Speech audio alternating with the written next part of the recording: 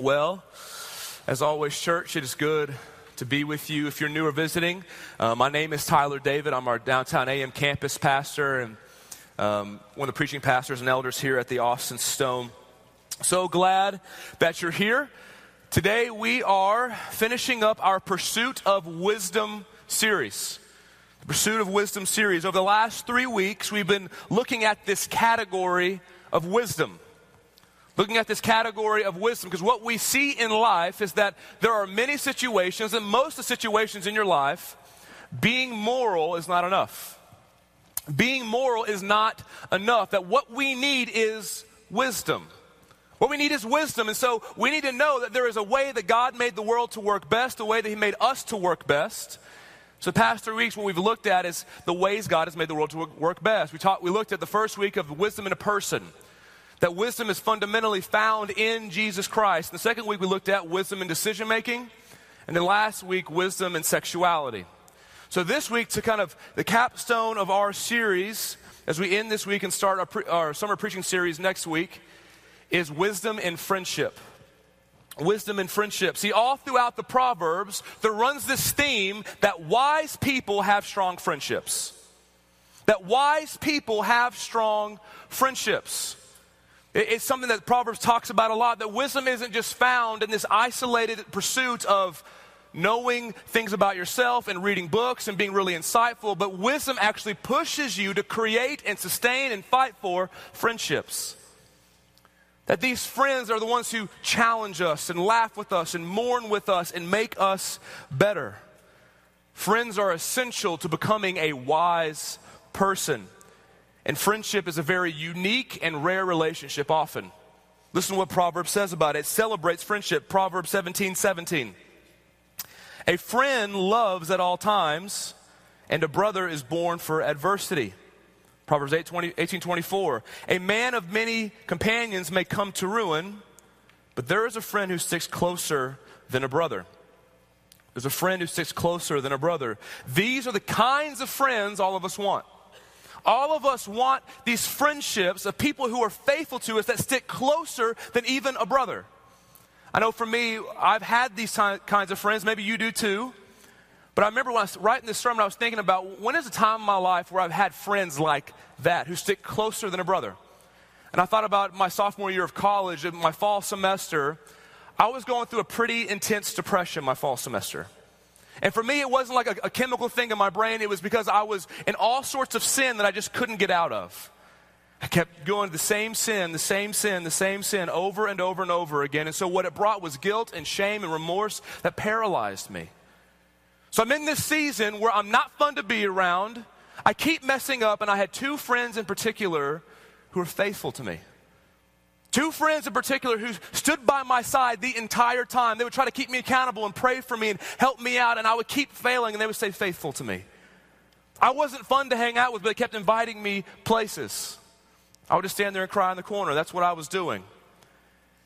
And throughout this whole process, they were faithful to me. They were the kind of friends that all of us desire. They saw me through.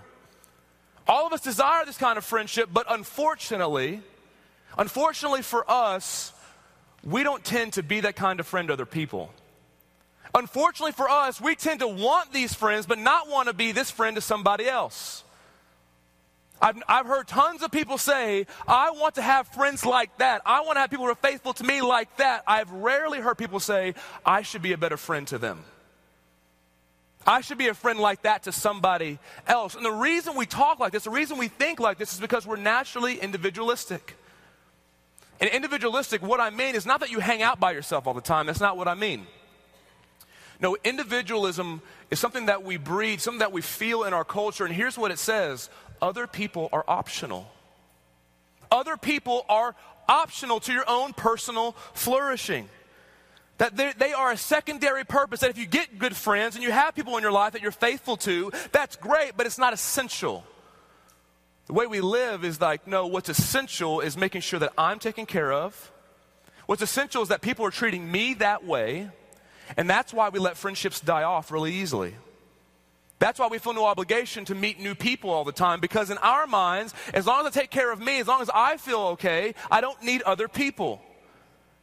We're individualistic. And so what happens, that ruins our friendships.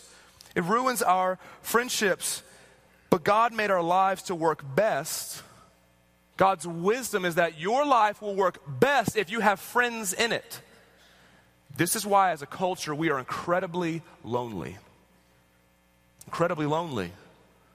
Because in our minds, we bought the lie that if I take care of me, everything will be okay, and yet we're incredibly lonely because we were made to have these friendships. We're made to have these friends in our lives and to be friends to somebody else because God wove it into us. That's why that feeling of loneliness, almost like no other feeling, makes you despair. Makes you feel hopeless because it's woven into you to desire to be that kind of friend to somebody else. And so what today we're going to talk about is the Proverbs is going to show us, how do we become that kind of friend? How do we become a wise person who's that kind of friend to someone else? So we're going to look at three things: the uniqueness of friendship, the practice of friendship, and the power for friendship. Uniqueness, practice, and power. So let's look at the uniqueness of friendship first. There are all sorts of relationships in your lives, but friendship is the unique amongst all of them. Almost every relationship in your life is forced on you in some form or some fashion. Your family, your work relationships, even government officials. For the most part, you don't have choice in those things. But friendship is different. Friendship is unique because it is one of the few relationships where it's under no obligation to exist. It's under your own initiatives. It's even distinct from families. What it says in Proverbs 17:17. We just read it earlier. A friend loves at all times, and a brother is born for adversity. So friendships are unique to family. So family, like I said, no choice. Some of us wish we had a choice, but you don't. My sister, when she was born into our family, I was her brother. She had no option. Rest of her life, I am her big brother. That's how it's going to work. That's how family works. Friendships, they're not forced, but you discover them. You discover them. You initiate. It's going to happen if you initiate it. But it doesn't just happen naturally. And what this proverb is saying is that families tend to rally around one another in times of trouble. It says a brother is born for adversity. The way family tends to work is that when tough seasons come into your life, that's when family tends to rally. So your family members may not be in your life all the time, but if you lose a job, someone dies, there's sickness, there's sorrow, there's loss, it says a brother is born for adversity. But then it says a friend loves at all times, because friends have this nature of the relationship is that they're constant. They're in your life all the time. They chose to be your friend. You chose to be their friend. They're around all the time. They're unique compared to your family. They're consistent, while family seems to be seasonal. But also, friendship is distinct from romantic relationships. See, a romantic relationship is primarily about intimacy. It's primarily about the relationship itself, while friendship is about a common cause in front of you, a common passion, a common interest. This is what C.S. Lewis says. C.S. Lewis says, lovers are normally face-to-face, absorbed in each other. Friends are side by side, absorbed in some common interest. See, the goal of romantic relationships is intimacy. And so what that means, it causes these relationships, romantic relationships, to be more formal. Romantic relationships are more formal. See, in a healthy romantic relationship, there are very clear boundaries and expectations of what's going on. Very clear boundaries and expectations of what is actually happening. So if you are in a romantic relationship, when you go out to dinner, something you do all the time, you call it a date. It's formal. It's something distinct. That in a romantic relationship, you have conversations where you say, okay, we're going to be exclusive to one another. When you want a romantic relationship and you get married, you have a ceremony, a very formal, distinct ceremony that says we are for one another and no one else. Why? Because the goal of a romantic relationship is intimacy. And for intimacy to work, you need boundaries and things that say, you can trust me. Because if intimacy is the goal, you need to be protected that I'm not going to share my information with somebody who's just going to hurt me later on. It helps you say, they're in this with me together. So that's how a romantic relationship works. It's very, very formal. And so for me, when I was dating my wife, Lauren, this is why after a while we've been dating, I wanted to be exclusive. So I took her to Mount Bonnell. And we had a conversation where I told her, I want to be exclusively dating you. And I can't date you anymore if you don't want to be exclusive with me. Why was I doing that? Because if we're going to be intimate with one another, if we're going to share information about each other we wouldn't share with anyone else, we need clear boundaries and expectations of what is going on. The same is true in my marriage today. Lauren and I have conversations about how is our marriage doing? Where can we grow in our relationship? We tell each other constantly of how we love one another, we're for one another. Why do we do that? Because I want her to know it's a safe place for you to share yourself with me. I have affection for you. I have allegiance towards you. This is safe. That's what intimacy needs. But friendship is different. Friendship is different. The goal is not intimacy. The goal is not intimacy. The goal is a shared passion in front of you. See, intimacy will happen in friendship, but it's not the main focus. You're shoulder to shoulder with some common interest in front of you, some common passion in front of you. And so what happens is that friendship is much more informal. So if you go out to dinner with a friend, you don't call it a date. It gets confusing. You don't have a defining the relationship conversation with a friend. That would be confusing. One of my best friends is an executive pastor here at the Austin Stone, Todd Engstrom. And we could not be more different as people. In a lot of ways, we see the world fundamentally differently. He's much more of an engineer. I'm much more of a creative in how we see the world. And just a couple weeks ago, I was we were at his house, and his wife told me, it's so weird that y'all are such good friends. Because we couldn't be more different, but our friendship developed because we were shoulder to shoulder with the same passion for Jesus, but also a similar ambition for our church. We had this passion for the Austin Stone to be this church on mission in this city. And as we did this together, we became friends. As we did this together, we got to know one another along the way. Now, can I tell you, me and Todd never had a relationship-defining conversation. I was never like, hey, man, I'm going to take you out to eat real quick and just, we're friends, right?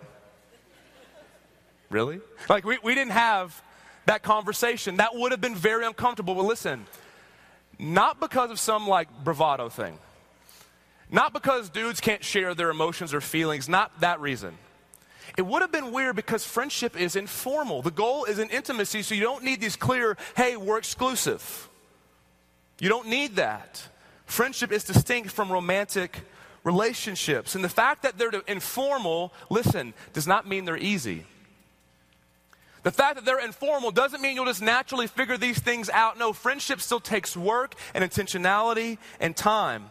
And you'll have to do this no matter your personality type. So let me address a couple different people in this room. Introverts in here. You quietly nod your head. You don't want me to look at you. Introverts in here. Do not buy the lie that your personality type makes it impossible or unnecessary for you to be a friend like this. Don't buy the lie that your personality type excludes you from needing to be a friend like this. Now, if you're an introvert, you're probably not going to have tons of these kind of close friends, but you need to have somebody who kind of knows all your cards, someone that is in your life that you're pursuing something together. Because the more you isolate yourself from other people, you'll have less of a chance of being a wise person. The more you isolate yourself from other people, the less chance you have of actually becoming wise and flourishing as much as you possibly could. Extroverts in here. Everyone say, woo, extroverts. Yeah, you love it. Extroverts. Don't buy the lie that because you have a gregarious personality or like talking to people that friendships will be easy for you. See, extroverts tend to think, well, I had a lot of conversations, I know a lot of people, I have a lot of friends. Wrong, you have a lot of acquaintances. See, extroverts tend to have all these relationships that are a mile wide and an inch deep.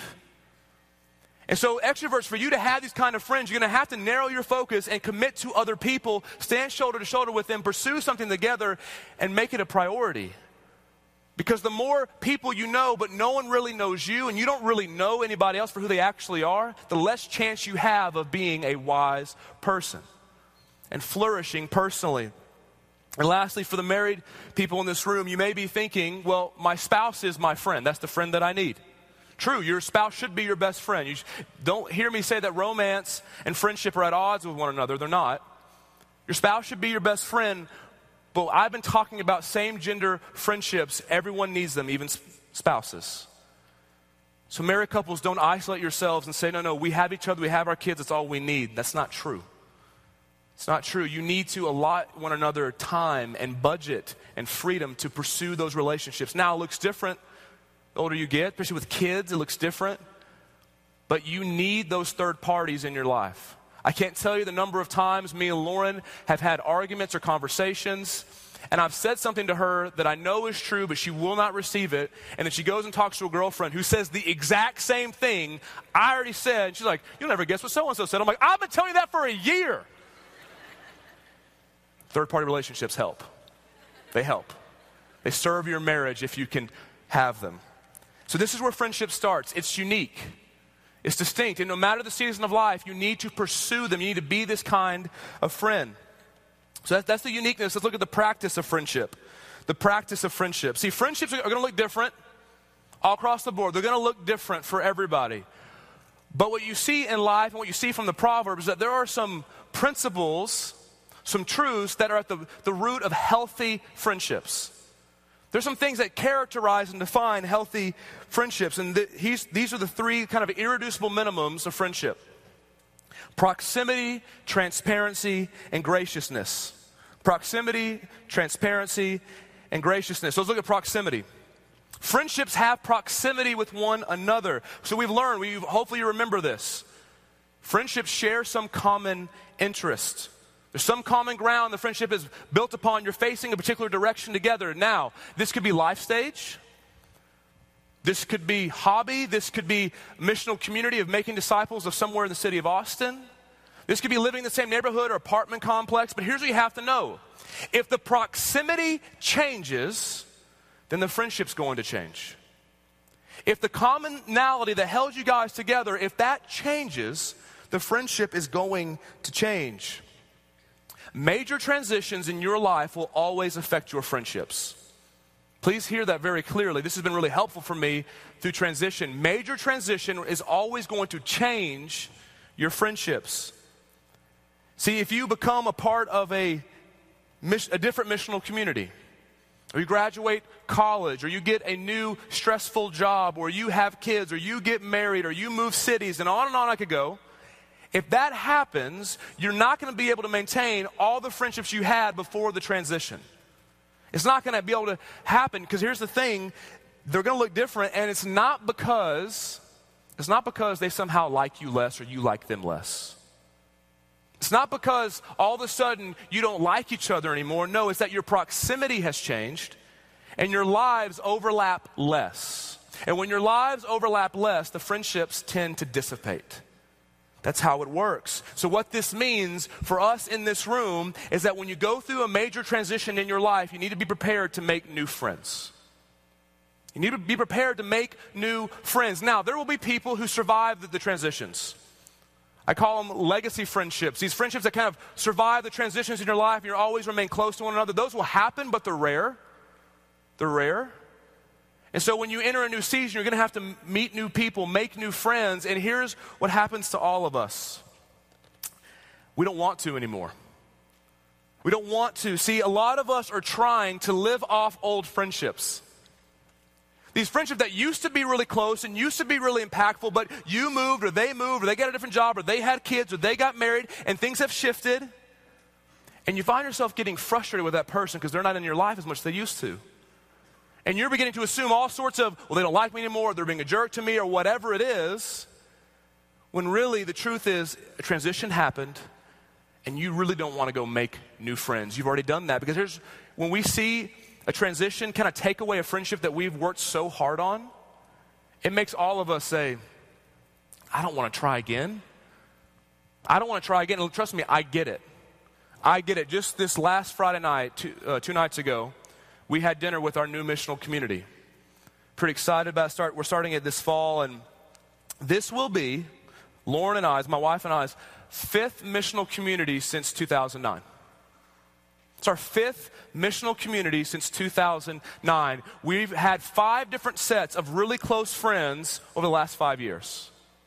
Now, I tell you that not to set an expectation that you should see that much transition in your missional community here at the Stone. I'm not saying that.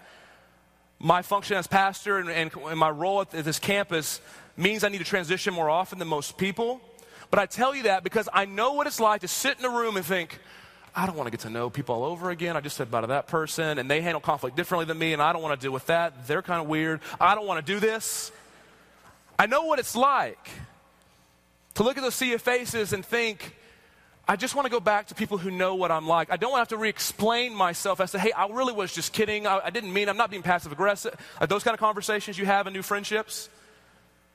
We want those friendships that we could just be comfortable in, and I get that. But when transition happens, those friendships aren't going to be the same power in your life that they used to be. Can I just tell you, every time that I've started a new missional community, every time the friendships have been slow. You can't microwave the process. All of us want that like lightning strike.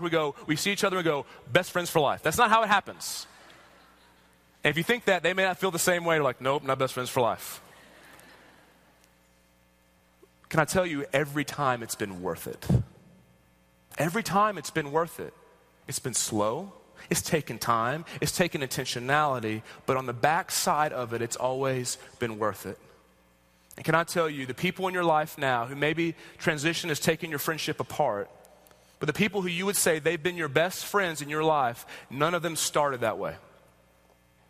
So many friendships start with, I hated them, thought they were annoying, now I really like them. That's how it usually works. There are a lot of you in this place, or you're in a new missional community, you're in a new set of relationships, and you're kind of thinking, I think I'm going to pull out of this thing because it's just not working. I think I'm going to kind of emotionally kind of detract from this group because no one here is really like me. Can I tell you, if you do that in that community, you're going to do it in every community. You need to stay faithful and press into that, because here's a good thing about the church is that the Holy Spirit is working to produce unity and love in us. So you're not doing it on your own. And so proximity is really important. When you have any big changes in your life, you're going to need to find new community. Secondly is transparency. So proximity, then transparency. So as you walk in life together, shoulder to shoulder, you're going to need to be honest about what's going on inside of you as you walk together. See, when I read the Proverbs when it talks about friendship, it's incredible to me how often what defines friendship in the book of Proverbs is honesty and transparency. That these friends, they guard each other. They speak truth to one another. They get each other's back, so to speak. Let me read to you 4 verses from Proverbs about friendship. You can see this for yourself. Proverbs 27, 5-6. Better is open rebuke than hidden love. Faithful are the wounds of a friend. Profuse are the kisses of an enemy.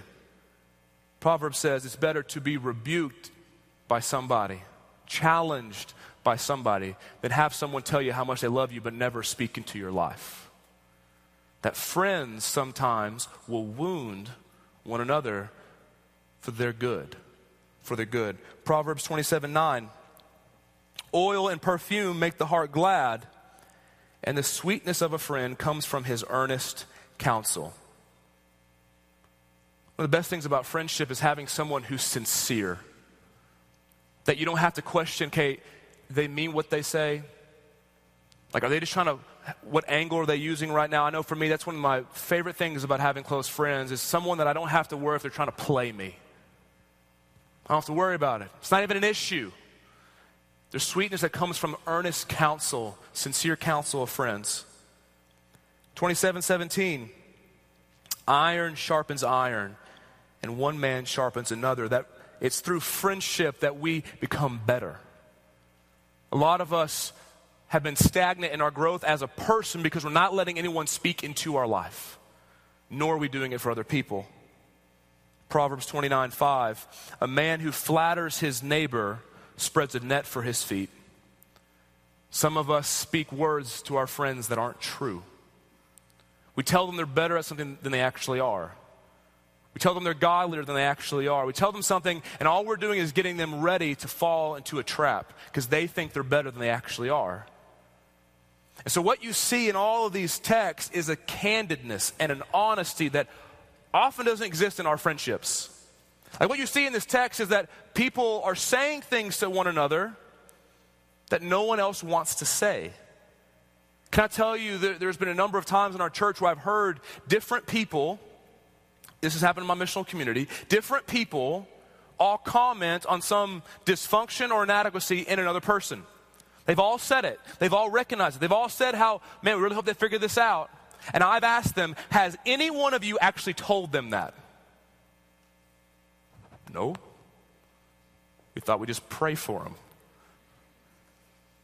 Can I tell you, every time I've sat someone down in love and said, hey, can I just tell you what people's perception is? I'm not trying to be a jerk. I'm just telling you what people have said. They could be wrong, but I want you to know how you're communicating. Almost every time, they're so thankful because they know everyone sees it, but a friend will actually speak about it. A friend will actually speak about it.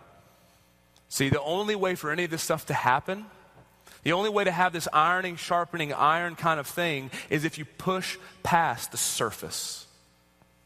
See, you can't have all these things Proverbs is talking about if you never reveal anything about what's going on. I've been saying this statement for years, and the more I say it, the more I pastor, the more I think it's true. You cannot be deeply encouraged until you're deeply known. You cannot be deeply encouraged and spoken value to and have healing happen in you until you're deeply known. Your friends can't speak into things in your heart they don't know about. So often we want people to help me speak into my life, and I want to ask you, have you been vulnerable first? All of us want to have this encouragement, but none of us want to be vulnerable and be as open and transparent as it takes to have a friend be able to speak that into your life. You will be as encouraged as much as you're known. So as you walk together shoulder to shoulder with somebody, you need to be honest about what's going on inside of you and what you see in them. That's what friendship is about. It's about transparency. And lastly, it's about graciousness. It's about graciousness. Every friend you will ever have in this life is a sinner. I know it's a shocker. But every friend you'll ever have in this life is a sinner. They are going to do things that are hurtful, that are thoughtless, self-centered, and selfish towards you, and you're going to do them. We are sinners. It's still in us to want to do things for our own gain. And sometimes it's conscious and sometimes it's not. Sometimes we're aware we're doing it. Sometimes we have no idea. And in friendship, you'll have to have a disposition of graciousness towards one another. You can't have in your mind, if they were a good friend, they wouldn't let me down. If they were a good friend, they wouldn't screen my calls. If they were a good friend, they'd show up on time. That's not true because you yourself have done all of those things and you want to say, no, I promise I really am your friend. I just made a mistake. I just messed up. And what Proverbs says, there's a lot of wisdom in overlooking an offense. There's a lot of wisdom in overlooking particular issues. Look at Proverbs 19:11. Good sense makes one slow to anger, and it is his glory to overlook an offense. Sometimes being a good friend means letting them off the hook. Sometimes, you in trouble?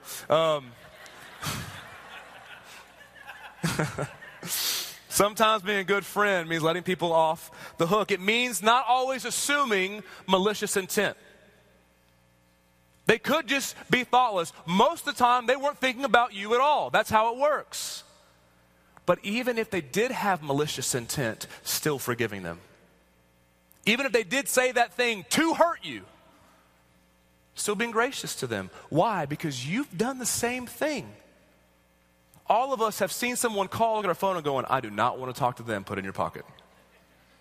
All of us have seen somebody who we could say hi to, and they're a good friend of ours, but they annoy you or something, and they had a bad day, and you kind of look down and act like you didn't see them. We've all done this. And can I tell you what's refreshing in my life? When I make a mistake, when I sin, when I mess up, and I come to my friend and say, hey, my bad about that, it's so refreshing to have a friend who says, yeah, you're good. Not a friend who's like, it's cool if you want to be not a good friend to me. I'm going to be upset for like 6 weeks, easy. Like that. That will ruin friendships. It really will. if you feel the desire and the obligation to nitpick every time someone messes up, it's going to hurt your friendship. It's going to hurt it over time. But here's the other thing. Now, I don't want you to think, okay, so it's totally cool to walk all over each other. In the name of grace, do whatever we want. Hey, you got to forgive me, Jesus does. Like, that's not what I'm saying. And that's not what I'm saying. But you need to have some sort of grid to think through when is an appropriate time to not overlook an offense. Like, how do you determine if this is something I should call out or something I should just let slide? And I want to give you a grid that's been helpful for me. The question is pattern versus instance. So when someone's offended you, the first thing you ask is this clearly sin? So if it's clearly sin, then just you call them out on it. There's no like, should I not? If it's clearly sin, if you see them in sexual sin, if you see them just absolutely drunk, you see them hit their wife, you see them do something crazy that's clearly sin, well, then the Bible says to go to your brother and show him his fault. It's clear. But if you're not sure, if you would need to know their intentions as to why they did a particular thing, if you don't know for sure, then here's the thing I would tell you. Is this a pattern or is it an instance? Is this a pattern? Have you seen this attitude, this behavior, this demeanor flesh itself out in various circumstances over time? If it's a pattern, then I think you need to bring it up. If they consistently treat you poorly, they consistently act like they're uninterested, if they consistently say hurtful things to you, then you need to bring that up. But if it's just an instance, if they had a bad day, if they lashed out on you, but you know their kids were up all night throwing up, and that's why they're tired, they're a little bit on edge, I think you overlook that offense. If it's an instance, then you want to give them some grace. You want to overlook particular offenses. See, good friends clearly call out patterns, and good friends also overlook instances. So every friendship has proximity, transparency, and graciousness. But the question you have to ask right now, as I'm sure all of us are thinking this, the question is not, do I have these kinds of friends? The question you need to ask is, am I being this kind of friend? Like, this is not an opportunity to go to lunch with people and go, all right, I've been looking at all of your records. You're the worst friend I have. Like, that's not what this is about, okay? This is for you to say, am I being this kind of friend to the people in my life? Because before you can complain, before you can moan about how people aren't doing this for you, ask yourself, am I doing this for them? The way Jesus would say is, before you judge your brother, take the log out of your own eye, and then you'll be able to help your brother or your sister with theirs. You'll be able to see things more clearly once you diagnose and assess yourself. But even after all this, even after you look at what friendship is, it can still feel pretty impossible if you think about it. It can still feel pretty impossible, like I could never be this kind of friend. I don't have these kind of friends. And it's even more difficult because if you're in Christ, God has remade you. He's giving you new longings, new desires. He's giving you a Holy Spirit. And this Holy Spirit inside of you, He's longing for the day when Jesus comes back and all things are made new, even friendship. Where we get to be with the people of God forever, dwelling with the presence of God in the joy of God forever. So the Spirit of God inside of you longs for that heaven, longs for that day where death can't tear friendships apart, where friendship isn't stained by selfishness, where distance doesn't cause strain. We're all longing for that day, and yet that day is not here. You have this longing for heaven inside of you that makes you want this perfect community, but you have to remember we're not there yet. We're still in this limbo waiting for Jesus to return when friendship is still stained by selfishness, and death and sickness tears it apart, and distance drives wedges through friendship. I mean, we're still in this place. So how could you possibly have the power for these kinds of friendships? You have this power by knowing the friendship of Jesus. The friendship of Jesus. There are so many different dimensions to our relationship with Jesus. So many different aspects. There's the fact that He's our creator, that God made everything through Him from nothing. He's our sustainer, that He is holding together by the word of His power every single atom and molecule in the universe. He's our Savior who took on the wrath of God for our sin. He's our King who reigns over everything and moves everything for our good. He's our leader. He's our teacher. He's our mentor. He's our shepherd. He's our mediator. He's our life. He's our glory. And on I could go. But one thing Jesus wants to make clear to us today, one thing he wanted his disciples to know, is that he's also our friend. This lofty, exalted Jesus says, I want you to know I see you as friends. I see you as friends. John 15, it says, this is Jesus speaking. This is my commandment, that you love one another as I have loved you. Greater love has no one than this, that someone lay down his life for his friends. You are my friends if you do what I command you. No longer do I call you servants, for the servant does not know what his master is doing. But I have called you friends. For all that I have heard from my Father, I have made known to you. Jesus wants his disciples to know. Can I remind you for a second? Yes, I'm doing this because I want to honor the Father above all things. Yes, I'm doing this because you have sinned, but I'm also doing this because I'm laying down my life for my friends. He wants us to interact with him in that kind of capacity. Because the friends in your life, we're all hoping they would be that perfect friend who never fails us, never lets us down, is always there. Jesus is that friend that we're hoping someone would be, but they just can't. See, Jesus has proximity to you that never changes. He promised, I'll be with you to the end of the age. So remember, every major transition in your life, everyone from the great ones to the sorrowful ones, from new opportunities to losing someone you love, to cancer, to sickness, every transition Jesus is bringing into your life so you can know him more, not less. So many of us walk into new transitions and it feels like Jesus brought us here because he's forsaken us. That's not true. He has proximity as your friend that says, no, I'm going to be with you by my Spirit wherever you go, no matter what happens. Jesus is transparent with us. In his word, he opens up his heart and says, look at what I love. One of my favorite stories that shows this is the Garden of Gethsemane, where Jesus is weeping and crying and sweating blood. And he invited James and John and Peter to be with him. He didn't hide the messiness. So many of us here want to hide the messiness, but Jesus says, no, look, here's what I feel. Here's what's going on. Jesus in his word even commands us to be transparent with him. He says, cast all of your anxieties on me. He wants transparency because until the real you meets the real God, you'll never have real change in your life. And then he's gracious towards you. I want you to consider, Jesus does not call you out on every sin that he could. This blows my mind when I think about it, because if he wanted to call me out on everything that he could, I'd be sad all day. You would have this overwhelming sense of conviction every moment of every day for the rest of your life if he called you out on every sin that he could. But he's gracious and he's kind, and he even forgives.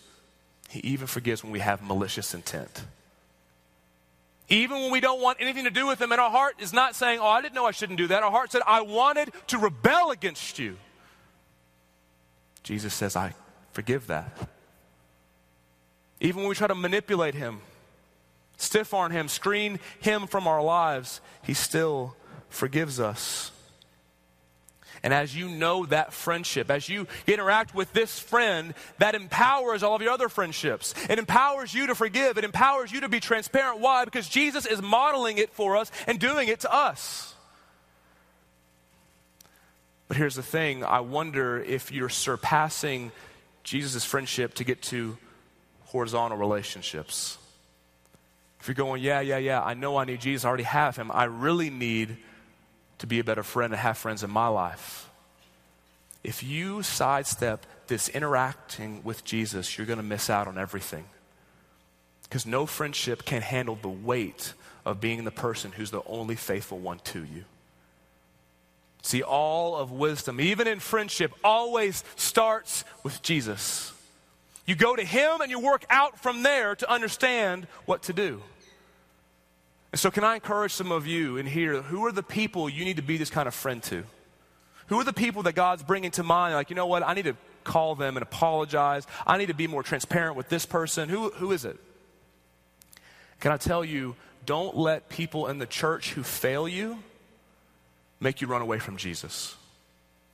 Do you know how many times people say, I can't trust your Jesus. I've been burned by someone in the church. That happens. People are going to fail you, but don't have the crazy idea that somehow if a friend who's a sinner fails you, that you would neglect the one true friend who can't. Let's be a people who go to this friend first and have that empower our love for one another so this city could see this Jesus must be alive. He must be king, and his gospel must be true. Let's pray together.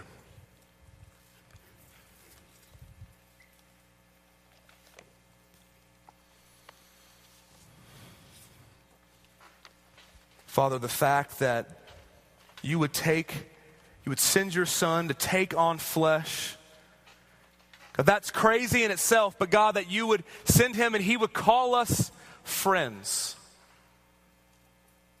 That even in this moment, Jesus, you are reigning over everything. And you look at your people and you see your friends who you laid your life down for. God, would you let us experience that love, his nearness. God, that would prompt us to be the friends you're calling us to be. I want to pray for those people in here who know they need to go apologize to somebody, who know they need to repair a relationship that they have done most of the tearing down of. God, I want to ask for strength for those in here who find themselves lonely, who don't want to reach out, who don't want to start all over again. God, would you give them strength to take the next step of saying, I need to be this kind of friend to someone else. But God, would I be motivated by seeing, Jesus, your friendship to them? God, thank you for this morning. Thank you for your word. Thank you that you care about things even like friendship. You care about every detail of our lives. And God, you teach us and instruct us and lead us towards life. God, we ask that you would do this and much more for the fame of Jesus Christ in this city. Amen. Church, let's stand together and sing praises to our God.